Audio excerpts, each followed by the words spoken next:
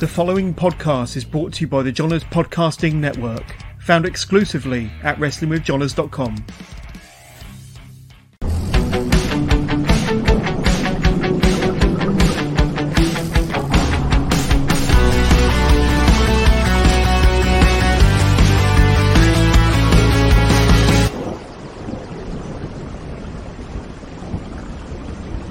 Hello and welcome to the latest episode of Wrestling with Johners, episode 330. But more importantly, it's the 1st of November, and November marks 5 years of Wrestling with Johners. So throughout the whole of the month of November, I've got some awesome guests, and I'll kind of bring up some graphics very soon just to let you know who will be coming on the calendar of Wrestling with Johners over the next month or so. And starting with my guest on the right-hand side of my screen there, renowned referee, dare I say, one of the very best referees in the UK, Tom Scarborough. Thank you so much for coming onto the show. How you doing, my friend?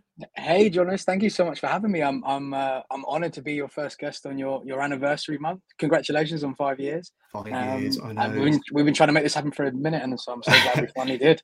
Oh, I'm so chuffed to get this done, absolutely. And 5 years, it's gone in a blink of an eye, but I feel like I'm just getting started with this thing. But great to have you on the show, Tom. And we're going to spend the next hour and 15, however long we go, talking about recent events, talking about OTT, Impact, NXTUK, Progress, Riot Cabaret, Hustle, and all that good stuff. But as we alluded to just a moment ago, just a quick reminder, I had I was a busy boy last week, busy boy, 3 live interviews last week, starting with this man here. Scott Garland came back onto the Wrestling with Johners podcast. I wanted to come back on to talk about his up-and-coming UK and European tour. I think he's already over in Malta, starts his tour in a couple of days' time. But Scott Garland was a wonderful guest, and check that one out if you haven't done so already. And the first interview I did with Scott Garland was released about a year ago. Go and check that one out. If you want a full deep dive, full retrospective of Scotty 2 Hotty and Scott Garland's career, just a day later, I spoke to Ivy, one of the very best performers on the UK scene. And on Friday, we had the All-Star Ruby Manitoba come onto the show, telling us about 3 months that she spent with Dr. Tom Pritchard over in Tennessee for JPWA. What a life-changing experience that was, and what the future holds for Ruby Manitoba. But as we alluded to, November is 5 years of Wrestling with Johners. You can see at the bottom there some of the guests that will be coming on to the show very, very soon. Of course, Chimera, Tom Scarborough over on the far right, Dirty Dango, Nico Angelo, Leon Cage, a very young, promising, up-and-coming teenager on the South Wales scene. And at the very top there, the legend Johnny Saint will be coming onto the show, and there he is. That would be awesome, that one. Oh, I can't wait. Well, in fact, I recorded with Johnny live in person, and the 2 parts will be coming out in due course. I just got to get around to editing them, if I can be honest. But next Thursday will be my next live interview with Session Moth Martina, one of the one of the very best performers in the UK. And then towards the end of the month, I've got the Queen of Mean superstar, Lana Rostin. And let's be honest, Session Moth and Lana, they don't do many podcasts, but they're coming onto the Wrestling with Johners podcast in the month of November. But that's going to be a lot of fun interviews. It really is. But get up to much over the weekend, buddy? It was just another weekend, Jonas. Just another weekend. A little bird tells me that you was kind of in Wolverhampton on Friday night for some reason, something to do with OTT. Let me just bring up a graphic here, and it was their 9th anniversary show. There you are, with all of the hosts, all the commentators, and there's Tom Scarborough coming down for match number 1. But that was a pretty epic night for yourself, for OTT, for the talent, and for the fans in attendance. Give us a quick overview of your experience last Friday. Oh man, just incredible. I've been lucky enough to be working with OTT for a year now. I debuted at their 8-year anniversary in Dublin at the National Stadium, and it's just such a joy, whether I'm working for them over here in Wolverhampton or I get to go over to Ireland, to Dublin, to Belfast, wherever. They're just such a great crew, run so professionally, amazing catering, a really, really just great group of guys. And they just, for my money, I think they put on some of the best shows, not only in Europe, but in the whole world. The talent that they have over in Ireland that they're bringing through. They bring over some of the best in the UK. They are bringing in some of the best in the world. You know, as you see on the card on Friday, we had Jon Moxley, we had Kenta, you know, in there with some of the best in the UK with Luke Jacobs, Trent Seven, Lycos Jim, Sunshine Machine, and then of course, you know, the Irish lot as well. Damo, Sammy D, Martina, of course, you know, and you know, I love working for OTT every single time. I say it's just such a pleasure and such a treat for me to do. Absolutely. And like I say, it was their 9th anniversary show in Wolverhampton on Friday. One of the matches I want to talk about, which I believe you refed, was this one here, Kenta versus Luke Jacobs. Well, I believe that was for the Defy World Championship, but that was a banger and a hard-hitting encounter.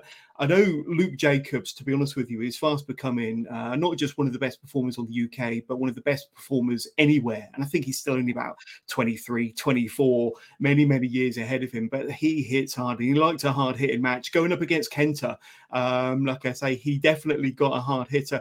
Tell us about that one, because you was in the ring with those two, and they really slapped the crap out of one another, didn't they? You've summed it up with there perfectly. Those two boys beat the shit out of each other. Good Lord. Yeah. Luke has been a phenomenal performer for a very, very long time now. But I just feel like this last year or two, he's just taken it to a complete another level. I feel like over the summer, he looks incredible right now. He's cut a little bit of weight. He's got a little bit bigger, and he looks absolutely fantastic. And he took Kenta to the limit. He really took Kenta to the limit, who's, you know, one of the greatest of all time. And to be in there with those two, yeah, absolutely phenomenal. Absolutely. The reaction when Kenta finally hit that GTS, the place exploded, and it was brilliant. I know that incredible. Luke looked a bit rocked afterwards, but I know that if he had a chance at a rematch, he'll grab that with both hands and he'll kind of come in fighting, swinging harder next time. But and how about this one here, buddy? The main events: Trent Seven versus Jon Moxley. Now, I think that this was Jon Moxley's first match back after suffering that concussion September the 20th, so maybe more than a month before this match, good 5 weeks or more, against Trent Seven. And this was, I think, a no DQ match or some kind of wild stipulation match. Firstly, I bet the crowd reaction when Moxley stepped through the curtains with his entourage. What was the noise like when you were stood in the ring watching him come towards the ring? Well, so hey, here's the thing, John. So take it back a little bit. Trent made his entrance, and being in Wolverhampton and being a Wolverhampton boy he is, the place already exploded. So already there's goosebumps. There's, oh my God, this is just going to be massive and it's going to be incredible. Then when Wild Thing hit, oh my goodness, the place erupted. And of course, he didn't come through the curtain. He came through the crowd. It wasn't until I realized that there was a light on a camera following him, I realized, oh, there he is over there. He came all the way through the hangar in Wolverhampton, which is an impeccable venue, by the way. Absolutely brilliant venue. The fact that OTT have snapped that place up as their home in England is just perfect. And yeah, that place was absolutely rocking. I think we had nearly 1,000 people in there on Friday night. And then, yeah, like you say, it was first match back in nearly a month or just over a month. And you wouldn't know it. The guy hasn't missed a step. It was just everything you'd expected. There was blood, there was weapons, there was wrestling, there was brawling. You know, the crowd were on fire the entire time. It was really, really special to be part of. And I just want to thank Foxy as well, Niall Fox, who's the OTT senior official. He kindly assigned me that match for the evening, which I'm really, really grateful for. And I love working with Foxy. So yeah, I appreciate him for that as well. 26 minutes of insanity between those two, Trent Seven and Jon Moxley. And I know you've been in there, you've refereed some of the biggest names on the independent scene. Moxley has got to be up there. That experience has got to be up there for you. 100%, yeah. Jon right now is probably one of the best in the world, right? But for me, what was really special was getting to share that moment with Trent. It was such a big moment with Trent. And obviously me and Trent have kind of been on this parallel together the last year where we were both at NXTUK and then we both got let go at the same time and, you know, kind of on that same path together for now. And to be able to share that with him and share that moment with one of the best in the world was so special. It really, really was. Yeah, and like I say, it was a long match, 26 minutes of insanity, as I described it, and this brawl all over the hangar. I know the adrenaline in you must have been pumping hard, for sure. But was it the adrenaline that was kind of keeping you alert during that match? Absolutely. You know, when the guys go out and brawl as they do, and especially in a place like a hangar where the beers are flowing and there's a lot of people, you've got to be on. You just got to be watching for everything. You know what I mean? You've got to make sure the fans are safe. You've got to make sure the wrestlers are safe. You know, make sure they're only fighting each other. You've got to make sure the camera crew can get what shots they want to get. You've got to make sure that the space is clear for wherever we're heading next. Or you never know what's going to happen in a match like that. You know what I mean? The fact that there was weapons everywhere as well, you've got to make sure that those are kept in, away from the fans and, not going to get in the way of the wrestlers unless they want to use them, of course, which they're allowed to. I've never been in a match. I've reffed a lot of kind of no DQ matches, and I've never been in one where there has been that many thumbtacks. Oh my goodness. Wow. Oh my goodness. Usually when I referee a match with weapons, when there's a pinfall to count, normally you can clear a little bit of space, right? So your hand comes down on a nice clean mat. There was so many in that ring. There was so many. There was no chance I could clear anything. So it was just a case of, right, here we go. Let's just hope for the best when we're doing these pinfalls. So yeah, but it was phenomenal. And you've hit the nail on the head. Yeah, the adrenaline was pumping through the entire evening, I guess. Yeah, not only even without that match, what a special time for OTT to reach their 9-year anniversary. So it was just, it all came together at once. And I know OTT had struggled with getting Moxley in at some times. I think this was, I think this is the second attempt. It might be the third attempt just because of, politics and whatever. So to finally get that match signed, to finally get Mox in the country, to finally, have him there at OTT was so special for so many reasons. Absolutely. Now, we are live for those watching us at home on Facebook Live, on Twitch and YouTube. So welcome and thank you for joining us. Of course, this is the first interview of our 5-year anniversary month. Interviews going throughout the whole of the month. I think I've got 8 guests joining me throughout the course of November. But if you want to get in touch with the show, you can do. Just send your questions, send your comments through to us using whatever chosen device you have in your hand right now. And we will answer every single one during the course of this interview. We've had a few pop through already. First of all, I'll bring this one up from friend of the show, Richie. Happy anniversary, Johners. Hey, thank you very much, Richie. Lovely. And we've had a few also relating to Progress and to NXTUK, which we'll bring up at the Progress and NXTUK stages of the show. We got it. There's an order to this. There is an order to this. And of course, we alluded to a busy weekend, and you rightly corrected me and told me off air that Thursday, Saturday, and Sunday you were working for Impact Wrestling that were over here on their latest UK tour. The first UK tour that Impact have done in 8 years, I believe, over 8 years. That sounds about right, yeah. Yeah, some tremendous crowds. I know they run 2 shows in Coventry, Saturday, Sunday, but you were there for Thursday, Saturday, and Sunday. Tell us a little bit about your, the venues, the places that you worked out for Impact. A huge opportunity, and like I say, a bit of a milestone for you. Yeah, super cool. So, John, it kind of turned into a pretty wild week because obviously last week we had the Progress on Sunday. There was Riot Cab on the Tuesday. And then on that Tuesday afternoon, I had a message from Impact saying, "Hey, we need you to come up to Glasgow. We'd like you to be involved with the TV." I'm like, "Wow, that's really special." Of course, yeah, I'd be honoured to be involved with that. And so, just because it was so last minute, the only travel I could get was up to Durham. So we had a Riot Cab on the Tuesday. Then on the Wednesday night, I got the train up to Durham where I stay with my dear friend Rich Swift, who's was on the tour with me. Incredible to be able to share that opportunity with him. We travelled up to Glasgow on the Thursday morning. Yeah, went up to Durham on the Wednesday night. We drove up to Glasgow on the Thursday, did the show in Glasgow on Thursday night, which was phenomenal. I feel like the Scottish wrestling crowds are always just so cool to perform in front of. They're always loud. They're always passionate. And the venue's gorgeous as well. It was the O2 Academy in Glasgow.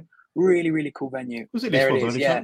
There we go. That's the one. And I can't say enough good things about the people backstage at Impact. Sometimes you get a locker room which is a little bit funky, maybe, but this touring crowd with Impact were just awesome. I can't say enough good things about that crew we had on the show. And it was special as well because it wasn't only the Impact guys. It was also, hey, There's Grado. Yeah, of course, Grado was back. He was. The pop Grado got whenever he came out, whether it was Glasgow or Coventry, and I'm sure the same in Newcastle as well, was just phenomenal. Like I said, can't say enough good things about Scott D'Amore, the Impact crew, the Impact wrestlers, and it was special as well because there was a UK contingent, whether that be for the gut check or for performing on the show. Congratulations, Leon Slater and Harley Hudson. Two of the best British wrestlers who are now, have Impact deals. Again, super, super cool. Absolutely. Any other standout highlights for you from those 3 dates with Impact? And I'm sure if they would come back next year, 2024, as TNT again, they'll probably invite you back. But were you a TNT fan? And kind of, was it a kind of a bit of a buzz to be working for them over them 3 dates? What were some of your highlights? John, as I've always appreciate TNT from afar up in Liverpool, but in terms of TNA, my apologies. Hey, shout out to Jay. It's funny actually. I feel like this is the story in most wrestling podcast interviews. We didn't have Sky in our household, so WWE was never kind of the thing I watch regularly. Whereas TNA was on, it was like Bravo or Spike, one of these Freeview channels, right? And I remember watching it religiously. Guys like, I don't know, Angle, Styles, the Machine Guns, who I got to work with over the weekend, which was really, really special. The Main Event Mafia, all these guys. I feel like Impact was super, super cool and a big part of my, developing my wrestling fandom. So to get to work with them and to have a really positive experience was super, super special. Yeah, absolutely. And definitely TNA, not TNT. I love TNT, by the way. I love what you guys do in Liverpool. Shout out to Jay and Lee and all the guys up there. But we spoke a little bit about off air when you kind of started your career as a referee. And I think it reaches 12 years next year. So 11 or 12 years, pretty much there or thereabouts. 2012 is when you started. And your journey runs kind of in parallel with Progress Wrestling, which is one of the places I kind of have seen you the most and spoken to you the most, quite often when I'm behind the merch stand. And you're kind of having a look at the latest designs, of course. But tell us a little bit about your journey with Progress and how it started, because that would have been very early into their run and very early into your refereeing career. Yeah, of course. I feel like people don't realize how kind of far back I go with Progress. I feel like I've only been regularly on say chapter shows in the ballroom or whatever since maybe like the last 2 years or so. Right. But I think I started working with Progress maybe, this is when they started doing potential shows. You remember, so back in the day you used to have your main chapter shows. You used to have, just below that was Endeavour, and then just below Endeavour was Potential. So Freedom Road or something, or Freedom's Road is kind of what it all kind of developed into. Okay. Yeah. So so Potential was, this used to be on a like a Tuesday or Thursday night, before Tuesday and Thursday night wrestling in London was cool. We used to do Potential at the Bedford in Balham, and because it was a midweek London show, the referees that they were using regularly on the chapter shows, couldn't get down from work or for whatever reason, and so they started using me on those. Very grateful to John Briley, Glenn Joseph, Jim Smallman for that, and that was at the Bedford in Balham in South London. And on those early Potential shows, I want to say maybe like 2014, 2015. That one there. Well, you look at that stick, yeah. I feel like I refed Spike Trivet's first ever match, maybe TK Cooper's first ever match in the UK. Wow. I would have to go back and have a proper look, but there was a bunch of people who I definitely would have worked with for the very first time there. And so then from there it kind of developed into it would be like a Potential on a Tuesday and then Endeavour on a Wednesday, or Potential on Wednesday and Endeavour on a Thursday, and then eventually that became Live at the Dome, which is where the Dome at Tottenham Park, which is a venue used so commonly now, but this was way back when it was super early used on. Great matches there that stand out. I think Michael Oak, whose first ever match was there at the Dome, back when he was the OGMO, taken with Big T Justice. Yeah. What stands out is a banger of a main event between Connor Mills and Maverick Mayhew back in the day. And then Live at the Dome kind of became Freedom's Road, and Freedom's Road was this I don't know if it's still on Progress on Demand actually. It was just this wacky 6-part series that blended kind of like wrestling with comedy and like a soap opera. And that was written and filmed by the wonderful Al Ronald, who is one of the funniest people I know, and is still involved with Progress today. Absolutely. Well, I brought up an early picture of you back in your early years, and a more recent photo from Super Strong Style, the referee team there, including the wonderful Nigel McGuinness, who I got the opportunity to interview after day 3 of Strong Style, a really, really wonderful team. But now, doing my research, and of course, I've seen pretty much all of the chapter shows at the ballroom since they came back at the beginning of 2022, chapter 127. And correct me if I'm wrong, but I think you refed most, if not all, of the matches between Spike Trivet and Cara Noir in their epic feud that they had through 2022 and 2023. Would I be about right in saying that? Yeah, I don't know if all of them, but certainly the majority of them. It might be all of them, but certainly the majority, yeah. Yeah, and one of the matches that stands out in particular, and I definitely saw you when I watched it back, was their I Quit Loser Must Leave Progress match on day 2 of Super Strong Style 2022. So last year, and there was tables, there was chairs, there was thumbtacks. And you spoke about thumbtacks earlier, but there was thumbtacks, and of course, you know, Tom Cara doesn't or didn't wrestle in boots during that match. And when I had him on the show, he mentioned how just as he was about to do the trampoline spot, he stood right on a thumbtack. But I didn't know that. Oh my god! Yeah. So just as he launched himself off the trampoline, he stood on a thumbtack, and he said that was the worst pain he'd ever experienced. But what I believe you officiated in that match. What are your recollections? Because that was wild, wasn't it? That match between Spike and Cara at Super Strong Style last year. That's it. Strong Style weekend is always fantastic. It's just 3 days of some of the best wrestling in Europe, and it is both emotionally wonderful and emotionally draining. And you know, that main event on the second day last year, right? Yeah. Oh my goodness, time goes too quick. I can't believe we've only got 2 months left of 2023. That I remember that main event just being completely emotionally charged. You know, from the two performers to the, you know, even there was tension in the backstage. The crowd were hot. They were emotional. I just remember it. You know, everything was on a fine line. It was such a match of, you know, kind of fine moments where it could have swung one way or the other. And it was just two phenomenal performers just doing their thing. And again, it's just a treat for me to have the best seat in the house for matches like that. Absolutely. And more recently, cast your mind back to Heavy Metal, which I think took place in April, where they had the very first steel cage match in Progress Wrestling history. I'm just going to bring up some stills here, some wonderful photography, and there's Cara in the ring there, and a bit of a bird's eye view.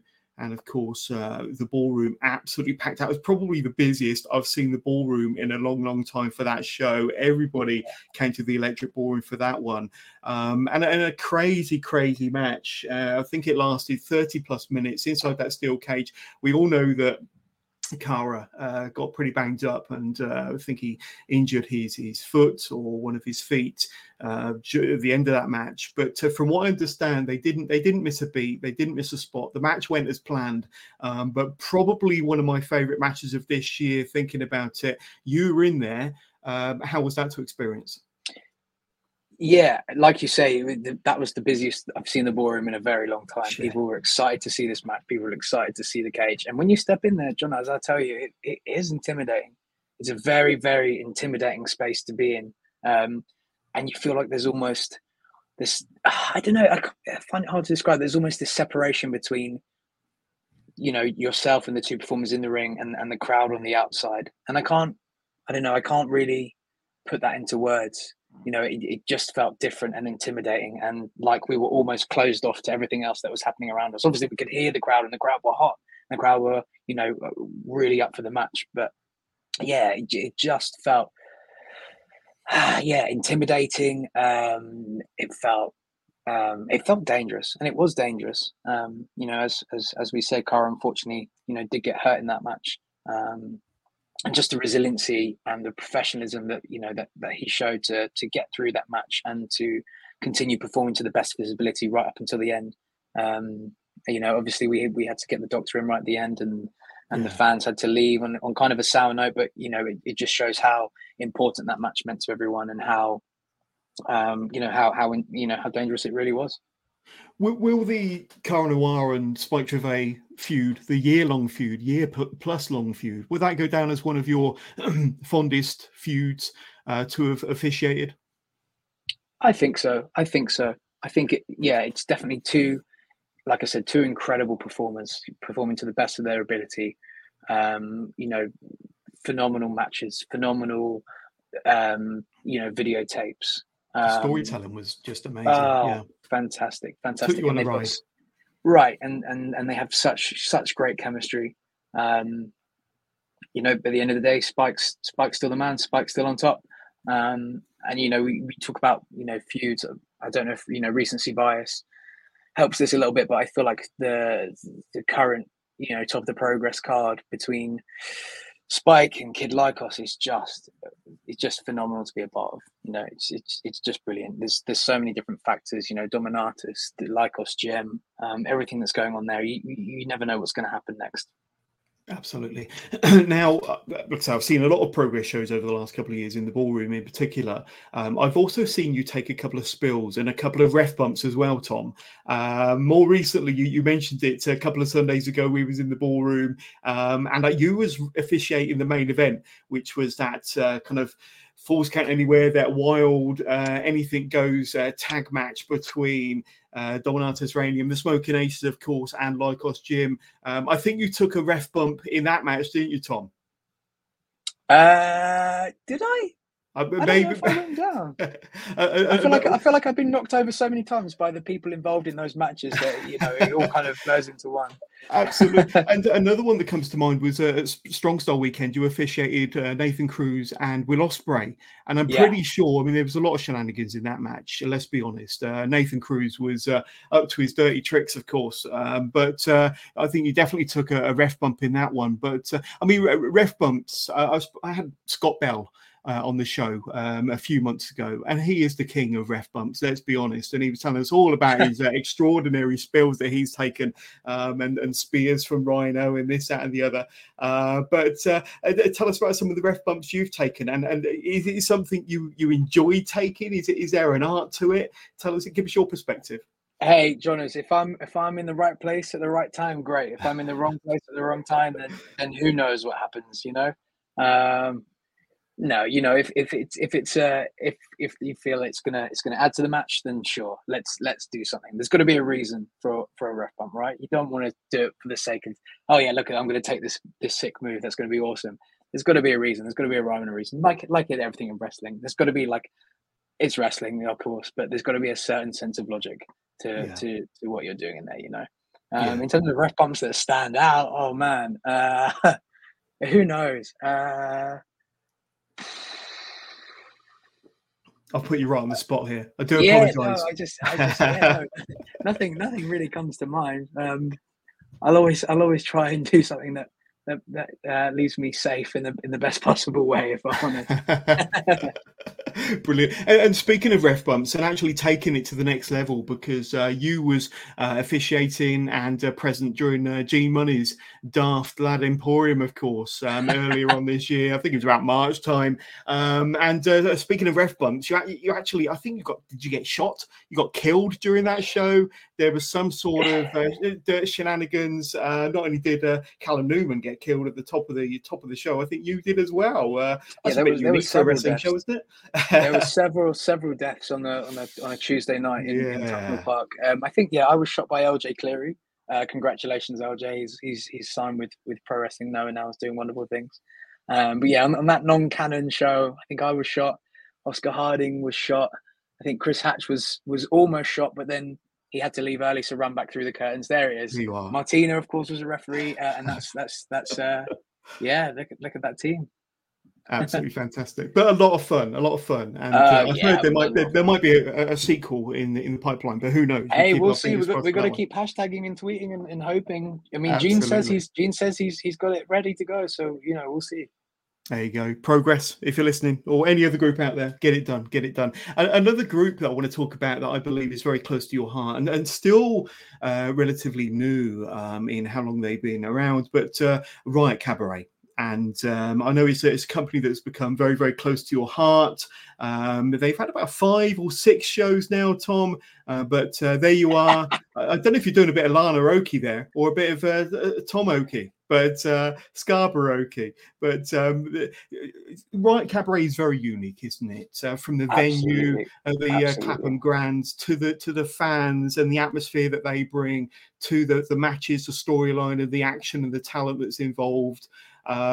Give us a bit of insight into your kind of journey, your experience with Riot Cabaret, because I know we had Nina Samuels on the show, episode 300, so going back a few months now, and we spoke very, very fondly about Riot Cabaret and what a great promotion they are and what they've done for her. What's your kind of insight and experience with Riot Cabaret so far then, Tom? Yeah, so I think Riot Cab reached out originally for their first ever show, and at the time I was signed to WWE, so we weren't allowed to do certain indies at the time. So I had to, respectfully apologize and just say no. But I'd love to, keep in touch and whatever. So then I think eventually I got brought in. It was either the second or the third show, and I haven't got rid of me since. It is an incredible venue. The Clapham Grand is one of the most beautiful venues not even just in British wrestling, just in venues in general. We actually ran shows there probably like 7-8 years ago with various different promotions. I think I've refed a Tommy Dreamer match in that place a long time ago. Right. But now to have a resident company there running on a Tuesday night, I think AEW weekend was the Friday night, but midweek wrestling in London is so bloody hot right now. And, Riot Cab is at the forefront of that. They are using the best British talent. They are using the best Irish talent. They are giving opportunities to people all over the country. Guys like Joe Blazer has come in on our most recent show. There's Matt, the opera guy, who's fantastic. Guys like Sky O'Shaw have had opportunities there. And next month we've got Mr. Blobby wrestling there in a tag team match.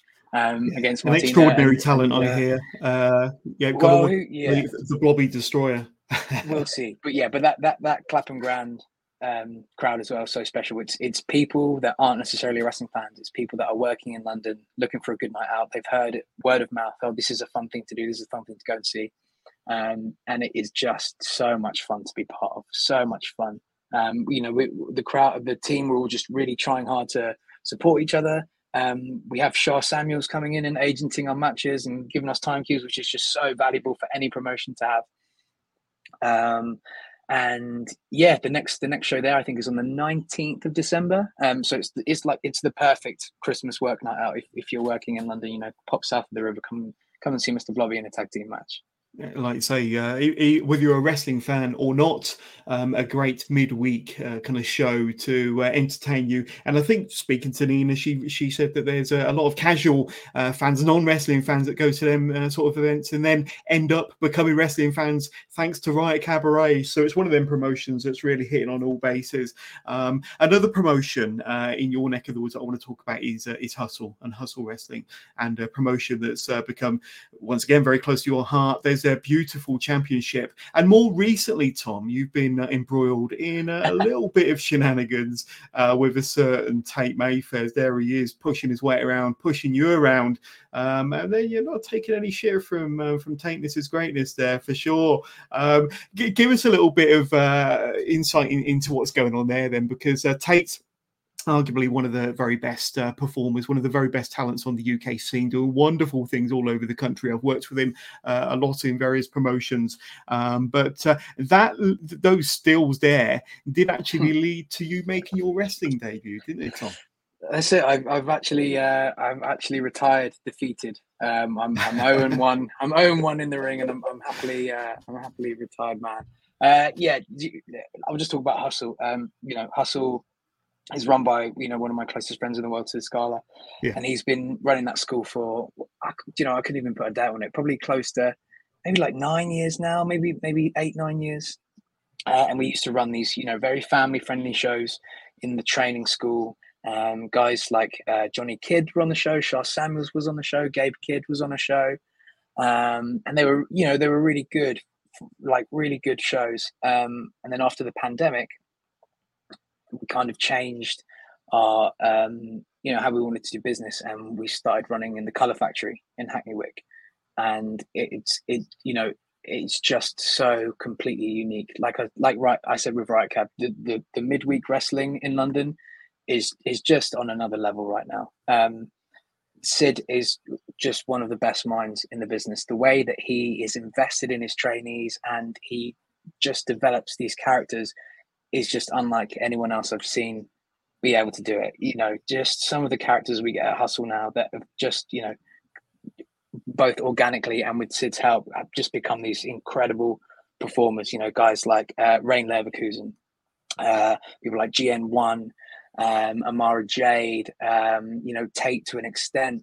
All these people have come through the Hustle team. And, again, the Colour Factory is probably 30% wrestling fans. The rest are people that have heard it word of mouth.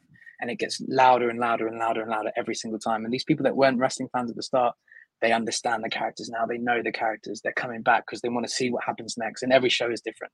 And every show, you never know what's going to happen. So Tate obviously had an issue, and he resorted to physical violence for that. And maybe I lost my head a little bit, and bit back, and we ended up wrestling and having a match. I unfortunately didn't win, but I think hopefully we're going to take a little bit to think about. Absolutely. Well, what sort of preparation went into, before that match? Have you received any wrestling training over the years? I should imagine that you've done a fair bit of rolling around the ring and then taken a few bumps before. But what sort of prep, but besides the ref bumps, of course, but what sort of prep went into before your match with Tate? John, is very, very minimal. I did bits and pieces with Sid, but really, it wasn't ever going to be a wrestling match. Tate is a professional wrestler. I'm a professional wrestling referee. It was going to be a fight. It was going to be a scrap. It was going to be a brawl. So I don't think there was any, amount of wrist locks that could have helped me in that match. I had to, use my initiative and capitalize whatever way I could. I wasn't going to be able to out wrestle that boy. And so I nearly outfought him. Look at some of these this is from the great and powerful Ollie Sandler, who's been one of my best friends for a long time. So to have him there taking photos for that match was again just it made it completely special. But you're looking good, my friend, and the crowd. Oh, thank you so much. I mean, look at that there. A 5-star frog splash from Tom Scarborough, and the match did get pretty wild. And even a German suplex there, my friend, taken to Suplex City. But the match got pretty wild on the outside. And it was so cool as well just to be surrounded by some of my closest friends doing that. Ollie was taking photos, Oscar Harding was refereeing, Chris Hatch, who was one of my earliest referee mentors, was also refereeing on the show. Obviously Sid was involved with the match. Had a bunch of friends, family there from all walks of life. It was really special. Never again. Well, I was going to ask, did it give you the bug? I'm guessing not, but who knows? Right circumstances, maybe. I think the right circumstances, maybe, but I think the stripes are my calling, Jonas. So we'll see. You never say never in wrestling, We're going to ask you about your wrestling fandom in a moment, but we did have a couple of questions that came through. Let's have a quick look from Richie again, friend of the show. John, a question for me. What's my favourite match of yours in a Progress ring? I've got to say the steel cage match, heavy metal, Cara Noir versus Spike Trivet, or maybe even that I Quit Loser Leaves match that we spoke about earlier from Strong Style last year. There's so many. Or probably one match I do want to mention is how about Nick Wayne versus Callum Newman from earlier on this year. I think you officiated that one. That one, I think I've probably never heard the ballroom get as loud as it did during some of their exchanges in that match. Once again, we talk about favourite matches of the year. That's definitely on my list. Absolutely. I don't understand where we keep getting these aliens from. All these young lads who keep coming through. And it just seems to be a conveyor belt not stopping, You said you've not heard the ballroom kind of, loud like that. I remember saying to Callum in the middle of that match, I was making sure he was all right. And I said, dude, listen to this freaking crowd. This is amazing. And it really was, yeah. You know, the problem is that some of these matches, they just all start blurring into one until I watch them back or whatever, you know, because there's so much to think about and so much going on during the match. You come to the back and I'm like, well, I presume that was good kind of sometimes, but, you know, I'm going to have to watch it back before I kind of remember it, because there's so much adrenaline pumping and things to think about, and, you know, worrying about the boys and the cameras and everything else that's going on, that I kind of zone into the match rather than thinking about the match, if that makes sense. I don't know if that makes sense. Yeah.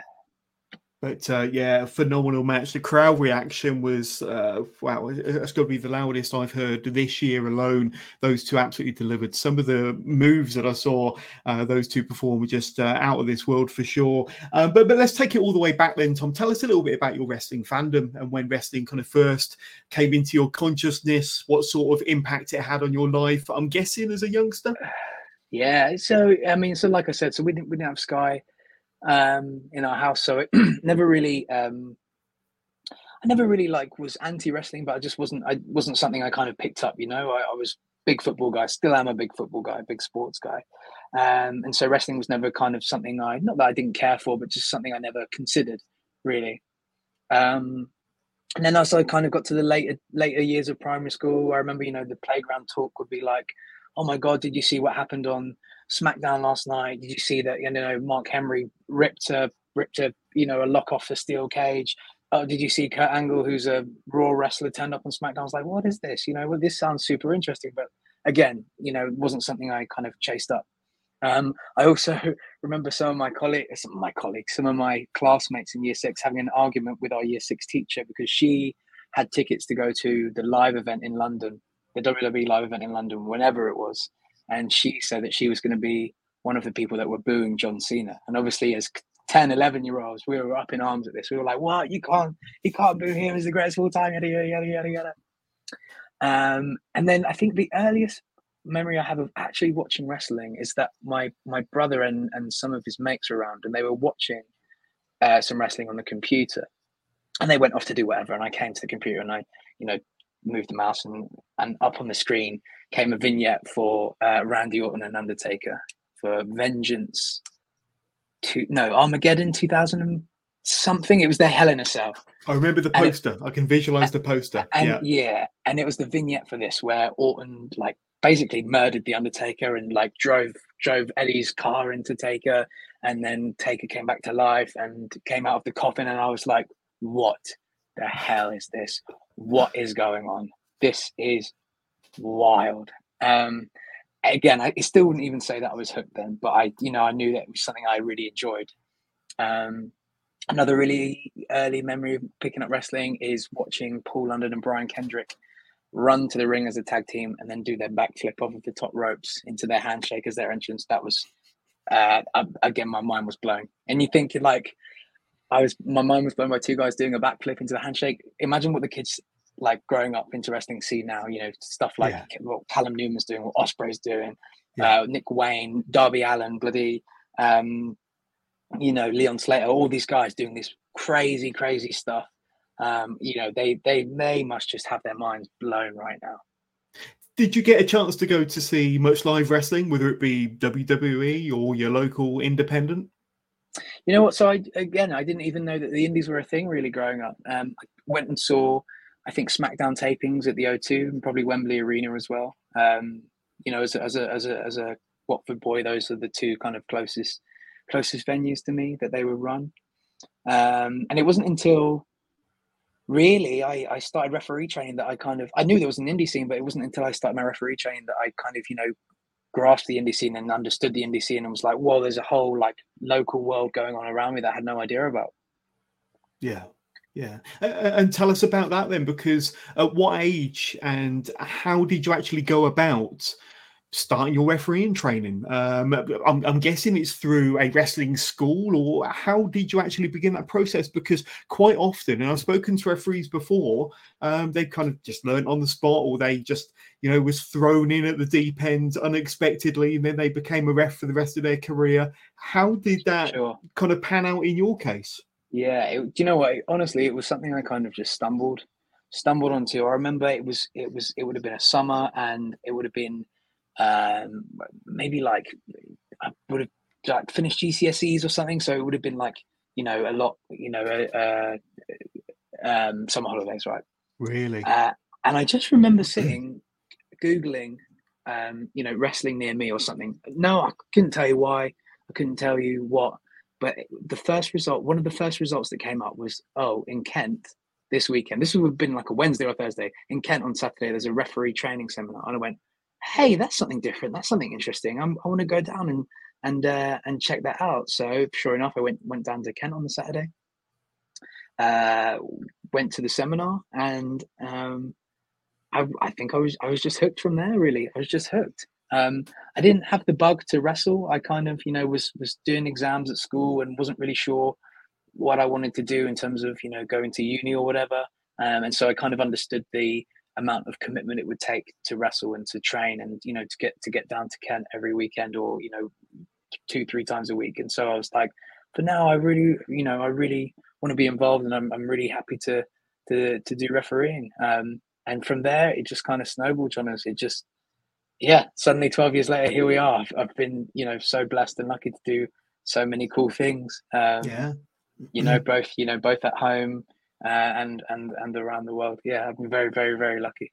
Absolutely. I've got some pictures to bring up here. And that's another Ollie Sandler one. Oh my goodness. Beautiful young chap there. And it was at the IPW UK Championship. IPW UK, there we go. And a younger Zack Sabre Jr., of course. That was my second ever match. Zack Sabre Jr. versus Lord Jonathan Windsor, at the infamous Swanley Dome.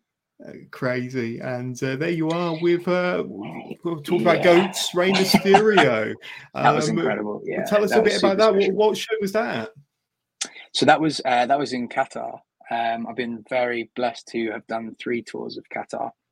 The first one was in 2015, I want to say. And I had a message from the wonderful Steve Linsky, who I think you've had on your podcast before. Love Steve. The infamous Steve Linsky, who basically just gave me a call and said, look, this spot's come up for a tour in Qatar. I was going to offer it to another referee, but his passport had expired or something, or he couldn't get a passport in time or something like that.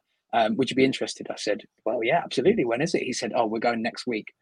I went, oh my goodness. So at the time I was working in a school, and incredibly it fell perfectly in the middle of the Easter holidays. And so that first tour in Qatar in 2015, I got to go out to the Middle East for a week. We had 5 shows in the middle of Souk Waqif, which is the market in the middle of Doha, and it was just I don't have words. There was all these superstars on the show: Mysterio, Del Rio, Booker T, John Morrison, Alofa, like all these guys. And a little bit of imposter syndrome. Like, what the hell am I doing here? I've been refereeing now for 2.5-3 years now. What am I doing here? There was a very specific moment I remember where it was one of the last nights on the tour, and I'm just in the dressing room checking in with the family at home, and I look up and it's just me and Booker T in this locker room. I'm like, this is wild. And he was so gracious and so cool. So that was the first one, and then we've done 2 more tours in Qatar. So that picture with Ray was on the second tour, which was in 2017, where we moved from the market to an arena essentially. So that was really cool to be part of. I think there was a 4-way. It was Mysterio, it was Carlito, it was PJ Black, formerly known as Justin Gabriel, and Mil Muertes from Lucha Underground. So a bit of a random 4-way, but it's super cool to officiate Rey Mysterio. Are you kidding me? That's amazing. And Ray was awesome. He would come and eat with us. He no ego at all. Come and eat with us, hang out. We talked FIFA, we talked football. It was brilliant. Then the third tour of Qatar was February 2020, just moments before everything descended into chaos. Yeah. And you got a chance to go to Dubai with Progress, didn't you, last December? So a similar experience, and it must have brought back some memories of that part of the world, I'm guessing. Yeah, absolutely. Obviously it's a part of the world that's got its issues, but it's also a part of the world that is really trying to make a difference and try to to kind of be a global be a global hub, really. Sure. We were very lucky that Progress have a relationship with DXB out there, and so to get to go and work with our Progress team out there was super special, and to be able to be the one that's there looking after the guys in the ring, rather than bringing in a trainee from Dubai, whatever. It was super cool. Yeah, absolutely. Tell us and also wild to get home. I don't know if everyone heard, but we got stuck in Amsterdam because of the snowstorms. In Gatwick, we were 8 minutes from landing at Gatwick when the pilot comes on and says, there's snowstorms, we can't land right now. No. We haven't got enough fuel to stay in the air, so we're going to Brussels. I'm like, oh my God! So we're going back across the channel to Brussels, and then we take a sharp left, and pilot comes and goes, oh, there's no room to land at Brussels. We're going to Amsterdam. We're like, oh my God! So we haven't got enough fuel to stay in the air above Gatwick, so we're going all the way to Brussels and then diverting all the way to Amsterdam. So could be worse places, to be honest. Right? Yeah, but just before Christmas as well, it was bloody freezing. Yeah. But the Progress guys looked after us, and we got back to Gatwick safely and had a really lovely day in Amsterdam. Absolutely. Tell us a bit, and we're probably skipping ahead a little bit here, about WOS, World of Sport, and their reboot that they brought back for 10 weeks in 2018. And then they went on a very well-received UK tour early 2019. And you were there as one of the officials. But obviously, we spoke a little bit about your journey up to that point and your kind of development as a referee on the UK scene. How did you get onto WOS's radar, and kind of what steps did you take to kind of get noticed by them when they were planning this reboot of WOS? Sure. Well, again, I got to thank the infamous Steve Linsky for that. Because of us, because of me, falling onto that Qatar tour with him, we became pretty close. And he invited me onto WOS, which was super cool. So it was me and him. It was my first experience of TV. Absolutely bloody terrifying, so scary. But from that I got TV experience, which is what led to WWE. So there it is, creator and a very young Gabriel kid. So to be up there in Norwich for the week was super cool. Like I said, terrifying, but to kind of be doing it alongside the British talent as well. It was a real kind of strong unit we had, and we really wanted to make something special, and we did. I remember on the last day after the last tapings, they showed us the trailer, and there was tears in so many people's eyes just because it was just so special. It obviously didn't kind of work out how we all hoped it would. That's wrestling. Sometimes there's risks. I think the problem with WOS is that it was television people having the last say on making wrestling, rather than wrestling people having the last say on making wrestling. That's it. They were trying to make it too much for a family audience, and which is understandable. ITV is a massive corporation. Billions of people watch it every year, and so they got to do what they got to do to protect themselves. I always thought if they kept the original cut for 5 o'clock and then did an uncut version at say 10 o'clock, I think that would have been perfect. That would have been brilliant. Yeah, that would have been fantastic. And I love that we started out, week one was kind of prime time. I think it would have been like a 7 o'clock maybe. And then eventually it kind of kept going back further and further and further until it was like 3 p.m. on a Saturday when everyone's watching football and everything. So, Well, what sort of doors did that open? I mean, you mentioned that it gave you TV experience. You mentioned that it kind of did eventually kind of give you a foot in the door with WWE. But what other kind of experience did it give you? What other doors did it open for you, Tom? I was very lucky that I was kind of already working for a lot of the promotions, especially in London. I was doing those midweek Progress shows. I was doing Pro Wrestling Eve at the time, which was at the Resgal, which is I'm so sad that the venue's not there anymore. Did you ever get down to the Resgal, Jonas? No, I didn't, unfortunately. That's something else that's I will say is infamous as well as the Resgal. Just a very, very unique venue, very special venue for British wrestling. At the time, I was very lucky that I was working for RevPro as well, doing their shows at York Hall. In terms of like opening stuff up, I think I would say that the main one was WWE. Because suddenly, hey, here's this kid who's got a little bit of TV experience now, is showing that he can hang a little bit, and so that's kind of how it came about, I suppose. Well, tell us about that then, because that's next on my list of questions. Is WWE and NXT UK, and I mean, obviously they had the original NXT UK Championship Tournament in early 2017. Then they had the show in Royal Albert Hall, I think the summer of 2018. And then they started the TV tapings after that. And the TV show launched, coincided episode 1 of that coincided with episode 1 of Wrestling with Johners in November 2018. It really did that. This show started as a review show for NXT UK. I needed something to talk about for sure. But when did you kind of first come onto, I use this phrase again, first come onto their radar? When did they get in touch? How did you form that relationship with WWE, and when? Yeah, so when the brand started, they had the guys that they wanted to use, and a lot about refereeing is being kind of lucky, being in the right place at the right time. You know what I mean? And once you have your referee team filled, there's no need to look for others. And so, at the time I was with WOS. I was, we had contracts there, and then eventually a spot did come up, and I was at university at the time. This would have been February 2019, early 2019, and we'd been on a big uni night out the night before, and I actually woke up on my friend's dorm room's floor. This is so not glamorous, and I checked my phone, and I had an email from WWE, and I was like, oh my god, what?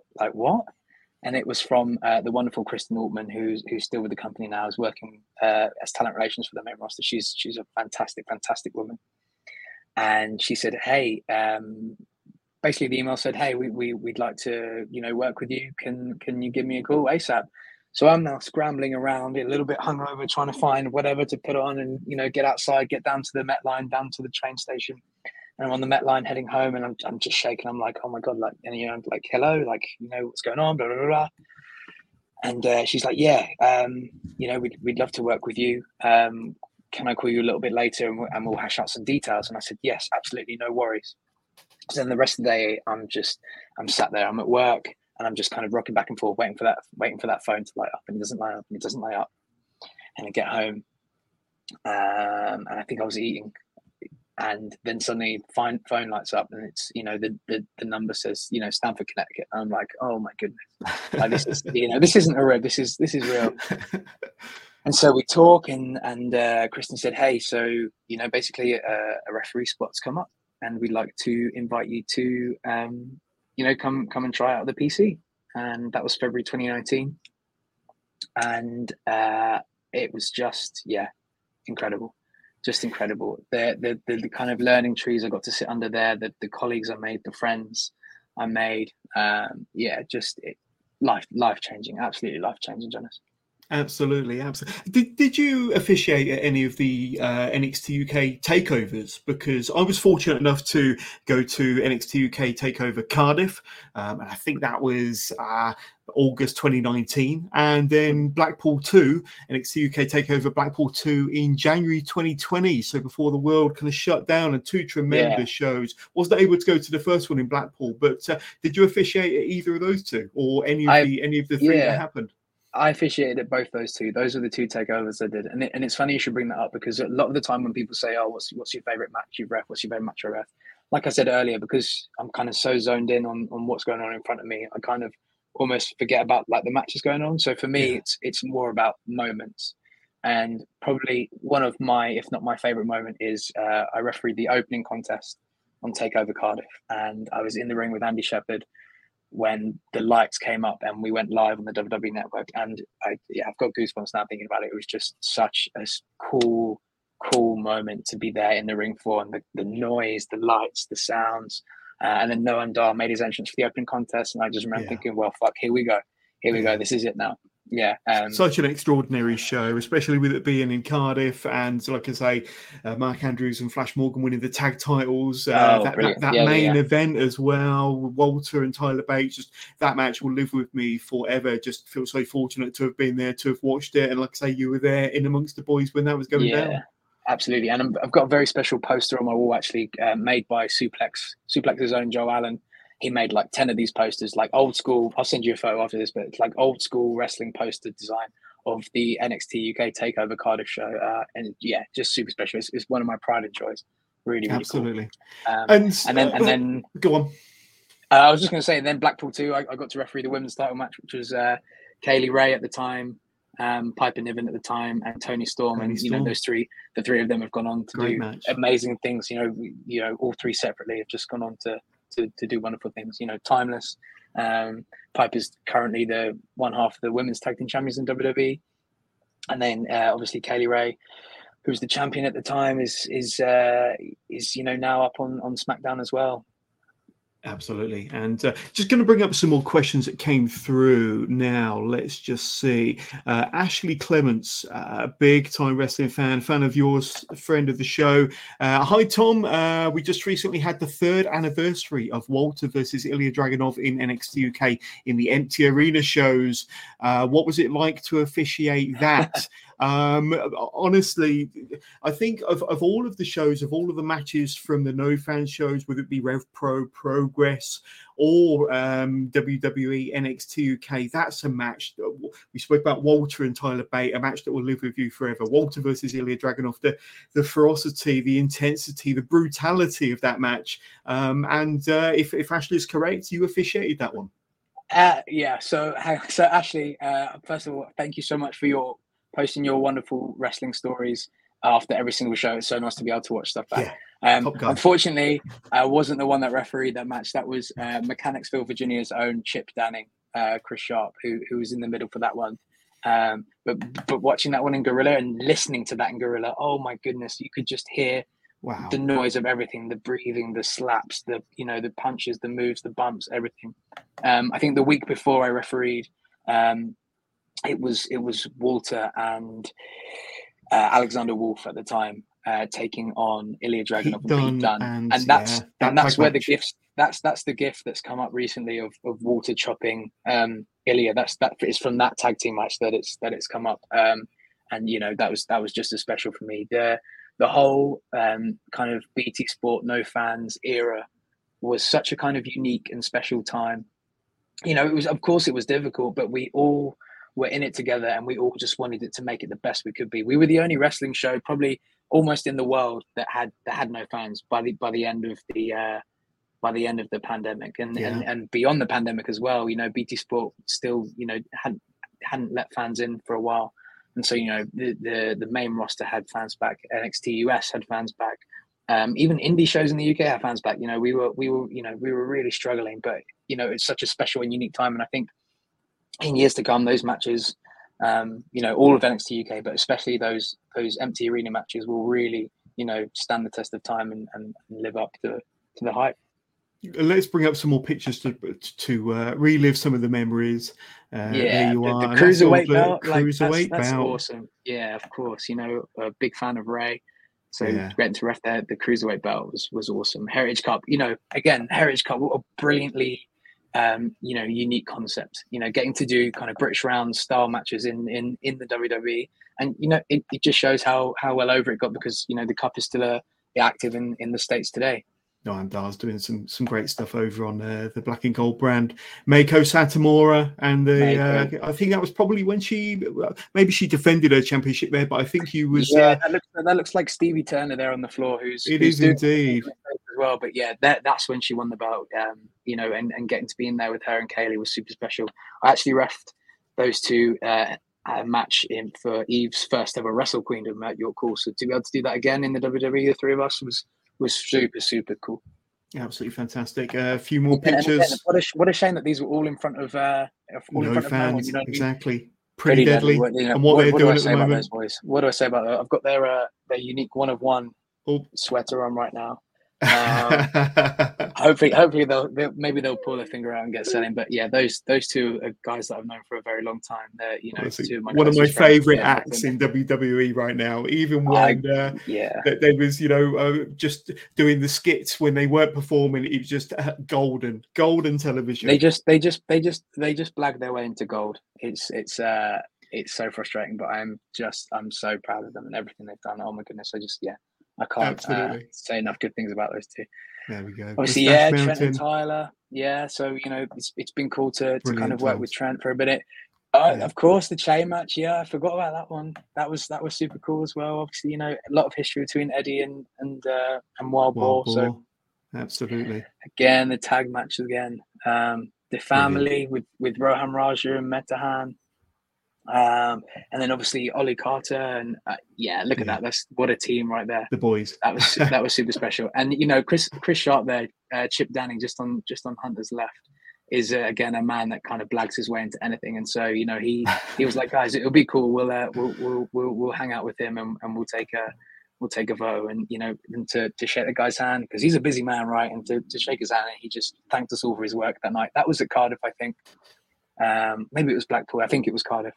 What an honor. And there it is. There's the team. You know, just you know, we really were a family. We really were, all of us, from the wrestlers to the refs to the production crew to the producers, and even the BT Sport crew. You know, we got to know them really well because obviously we were there every 6 or so weeks. And we just all wanted to really be the best it could be. And I feel like we all had a little bit of a chip on our shoulders because we felt like sometimes we were the forgotten brand, quote unquote. You know what I mean? But like I said, I think NXT UK will stand the test of time because there's just some phenomenal matches in there. Well, I'm sure you'll agree with me, and anybody that was a fan of NXT UK like I was will kind of agree that it was the best hour of wrestling television anywhere, regardless of brand. WWE, AEW, when they eventually came along, it was the best hour of wrestling and storylines. But the talent, the roster that NXT UK had, you know, from 2017, 2018 through to 2020 was phenomenal, and beyond, even the BT Sports Studios era. And like I say, if it wasn't for the pandemic, we can't change history, but if it wasn't for the pandemic, I think NXT UK would have gone from strength to strength. I think they were building to NXT UK Takeover Dublin, weren't they? That was going to be their next. Yeah, that was announced. Tickets were on sale. You know, just the pandemic just changed everything. Absolutely everything. It really did. You know. What was your kind of biggest takeaway from working with the WWE and being part of that NXT UK family, as you described it? What was possibly the biggest learning aspect from working under the machine, under that umbrella with all them, you know, amazing minds of the business? I feel like it was, you know, those 3.5 years I spent there were really a way that I kind of learned what my role is as a referee beyond being in the ring. You know, we you know, we did so much. We build the rings, we maintain the rings at the PC.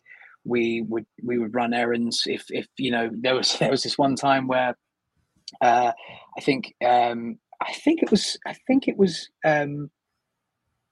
Sam Grabwell and Kenny as well. I think they needed to use some maggots for a pre-take. And so me and Chris Sharp were sent off one afternoon and said, "Hey boys, can you go and find some maggots in Enfield Town Centre, please?" We're like, "Yes sir, no stress." We spent an afternoon running around trying to find some maggots, which we eventually found at a fishing shop, at a tackle shop. You know, making sure everyone was on time for their COVID test, making sure everyone was on time to the buses, giving the producers a hand if they needed anything, giving the wrestlers a hand whatever they needed. You know, it was really the referee role, you know, became so much more than what you see in the stripes in the middle of the ring.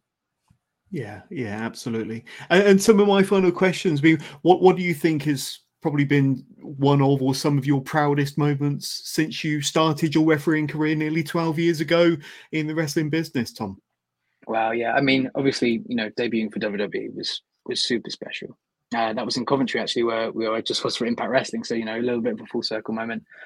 Like I said, being in the show for the opening of Takeover Cardiff was just an incredible moment. Recency bias would say sharing the ring with Trent for the Moxley match last week. Man, there's just so much. You know, being lucky enough to travel internationally to do this, whether it be over to Ireland, to Canada, to Spain. Shout out my guys at Lucha Libre Barcelona. You know, they're phenomenal. I've been lucky enough to go to Germany a few times, obviously out in the Middle East. What else? In so Ireland, much. Especially, yeah, the national stadium shows are just so incredible. I implore any British wrestling fan, get yourself to Dublin to an OTT stadium show because, you know, for my money, it's at the moment one of the best and biggest shows. Certainly part of my bucket list for sure. Absolutely. Gotta happen. And before we ask you for your socials, I want to bring up one more picture, and I think this is from Eve 100 earlier on this year. I say I never like to embarrass my guests, but is that mini demo there? Because I know that Eve 100 was a bit of a multiverse show, wasn't it? And there you are as your alter ego. Yeah. Tell us a bit so about look, that. the week before, I think the week before was unboxing, right? Because that was like the first week of January, and so unboxing would have been just before Christmas Eve. And so, you know, myself and Damo, we enjoy a beverage after shows, and because it was Christmas time, his wife Nikki was there, and so was Rhea O'Reilly, who you just saw in the photo, and Rhea was going to do the three faces of Nikki Storm or Nikki Cross, whatever, however you know her, for this Eve Rumble. And so it was proposed, maybe I will be your Tamo. And you know, there's a video out there somewhere. It's not my proudest moment, and it's not my best impression. But yeah, we had some fun. That was a funny night. The 229 venue has been I've certainly had some interesting moments there. Just before the pandemic started, we did a no fan show at 229. And I on request of Will Ospreay, I refereed in some very short shorts. I hope you're not looking for that photo now as well. Nope. But yeah, I've just been so blessed to work with so many wonderful people and share so many awesome moments and see so many cool places and do so many cool things. And yeah, I wouldn't change it for the world. You know, it's like I say to a lot of people in the locker room, hey, this business is a roller coaster. Would you rather be on the ride or in the queue? Because the queue is pretty bloody long. Absolutely. And you mentioned earlier about how you got into reffing, how you got into refereeing. If anybody out there might be interested in becoming a referee, because I think you know, a lot of people love pro wrestling, but don't really see themselves actually, you know, taking all the bumps and all the moves in the ring, but think refereeing is a good alternative. How can they go about it? Do you do classes, or are you aware of promotions or training schools that do classes? Yeah, so I know there's various people up and down the country who are doing training schools. I know Thomas Cairns in Scotland has a training program for referees. I do seminars every so often. I'm actually in talks to do one, maybe in Wales, maybe in the West Midlands coming up, maybe towards the end of this year or early next year. If you're wanting to get into it, I'd say find a local training school, learn the fundamentals of refereeing, because so much of what, you know, refereeing is just fine tuning and making those small little differences between, you know, turning yourself into just a referee, into a good referee, and then into a great referee. You know what I mean? Yeah. So I'm always, you know, if any referees want to send me stuff, I take a little while to watch it and reply, but I'll get back to you. I can send you some feedback. You know, Mattia, who's an Italian referee I've been working with for a while, he regularly comes and ring crews at Progress, and you know, I was very lucky to give him his Progress debut at the Long Halloween show last week. You know, so like I said, and a lot of it is being in the right place at the right time and not being a piece of shit. Yeah, and I know James Greenwood does a lot of really cool stuff, a lot of training in the northwest, so up near Liverpool. So if you're in that neck of the woods, yeah, like I say, there are training schools and refereeing classes out there. Just a quick reminder before we ask Tom for his socials, and he's been a tremendous guest on episode 330. Session Moth Martina, I can't believe that Session Moth is going to be on the show, going to be my very next guest next Thursday. So go and check that one out. And that is going to be so fun. That is going to be. It's going to be phenomenal, and there might be special guests as well. There might be special guests dropping in throughout the course of some of these, so that's going to be really, really good fun. But Session Moth, Lana Austin, Kira Chimera, Nico Angelo, Leon Cage, Dirty Dango will be joining me at the end of the month, and of course World of Sport legend Johnny Saint, of course, and Lana Austin. This one you can already book your place, set your reminder for this one. This one's going to be the 27th of November. Absolutely phenomenal lineup for November, and I've already got my December lineup secured, and there's some top names in that as well. So if you're not already subscribed to Wrestling with Johners, do yourself a favor, because the best, but let's say, independent wrestling interviews are happening right here. But Tom, for any of my listeners or viewers that want to reach out to you, say hi, watch some of your footage, check some of your photos out, and like I say, just enjoy your socials. Where can they do so, my friend? Yeah, so you can just see there on Twitter is at Scarborough Ref. On Instagram, I'm just at Tom Scarborough. A lot of my posting is delicious beers that I found, or non-league football grounds, and some wrestling as well. You can see my stuff on the WWE Network in the archive section, I guess. And coming up soon on Impact Wrestling, wherever you get your Impact Wrestling from. I think, is it in maybe on DAZN? We show it here in the UK. I think. Not sure. You know where to find me. I've got loads coming up. We've got progress coming up this month. Demand Two progress Plus. shows, in fact. Two progress shows coming up. Manchester, and then back in the ballroom for Vendetta, which is going to be a huge show. That main event between Lycos and Spike Trivet, the title versus mask match. Who knows? That's I can't call that, because certainly Spike's been able to hold on to that belt for a very, very long time and seen off several challenges. But this is so much more personal now for Lycos. That mark is a big part of his identity, and a big part of his life. So I can't call which way that one's going to go. Absolutely. We've also got Hustle is on a Tuesday night in November. I think I want to say maybe the 19th. Let me double check that. No, the 21st. Tuesday the 21st is Hustle in Hackney Wick. Yeah, like I say, the Colour Factory is a great venue, so get yourself down there. Amazing. So IWN, IWN is in Hastings on Friday the 24th of November. That's a promotion that's just restarted from the ashes of Fight Nation, which ran wonderful shows back in the day. Guys like Kip Saban kind of really made a name for themselves there, and he's now on the other side of the world doing wonderful things. And then we're into December. It's Riot Cab is on the 19th, which will be a great Christmas night out if that's what you're looking for in South London. We've got Mr. Blubby wrestling in the tag team match. Obviously unboxing as well. There we go. It's going to be a busy November and December for Tom Scarborough. But Tom, it's been awesome having you on. My first interview in the month of November, a very special month for me, celebratory 5 years of Wrestling with Johners.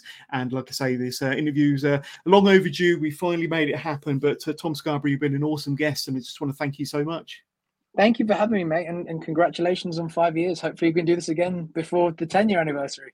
Absolutely. It's going to happen. But Tom Scarborough, thank you very much. Cheers, buddy.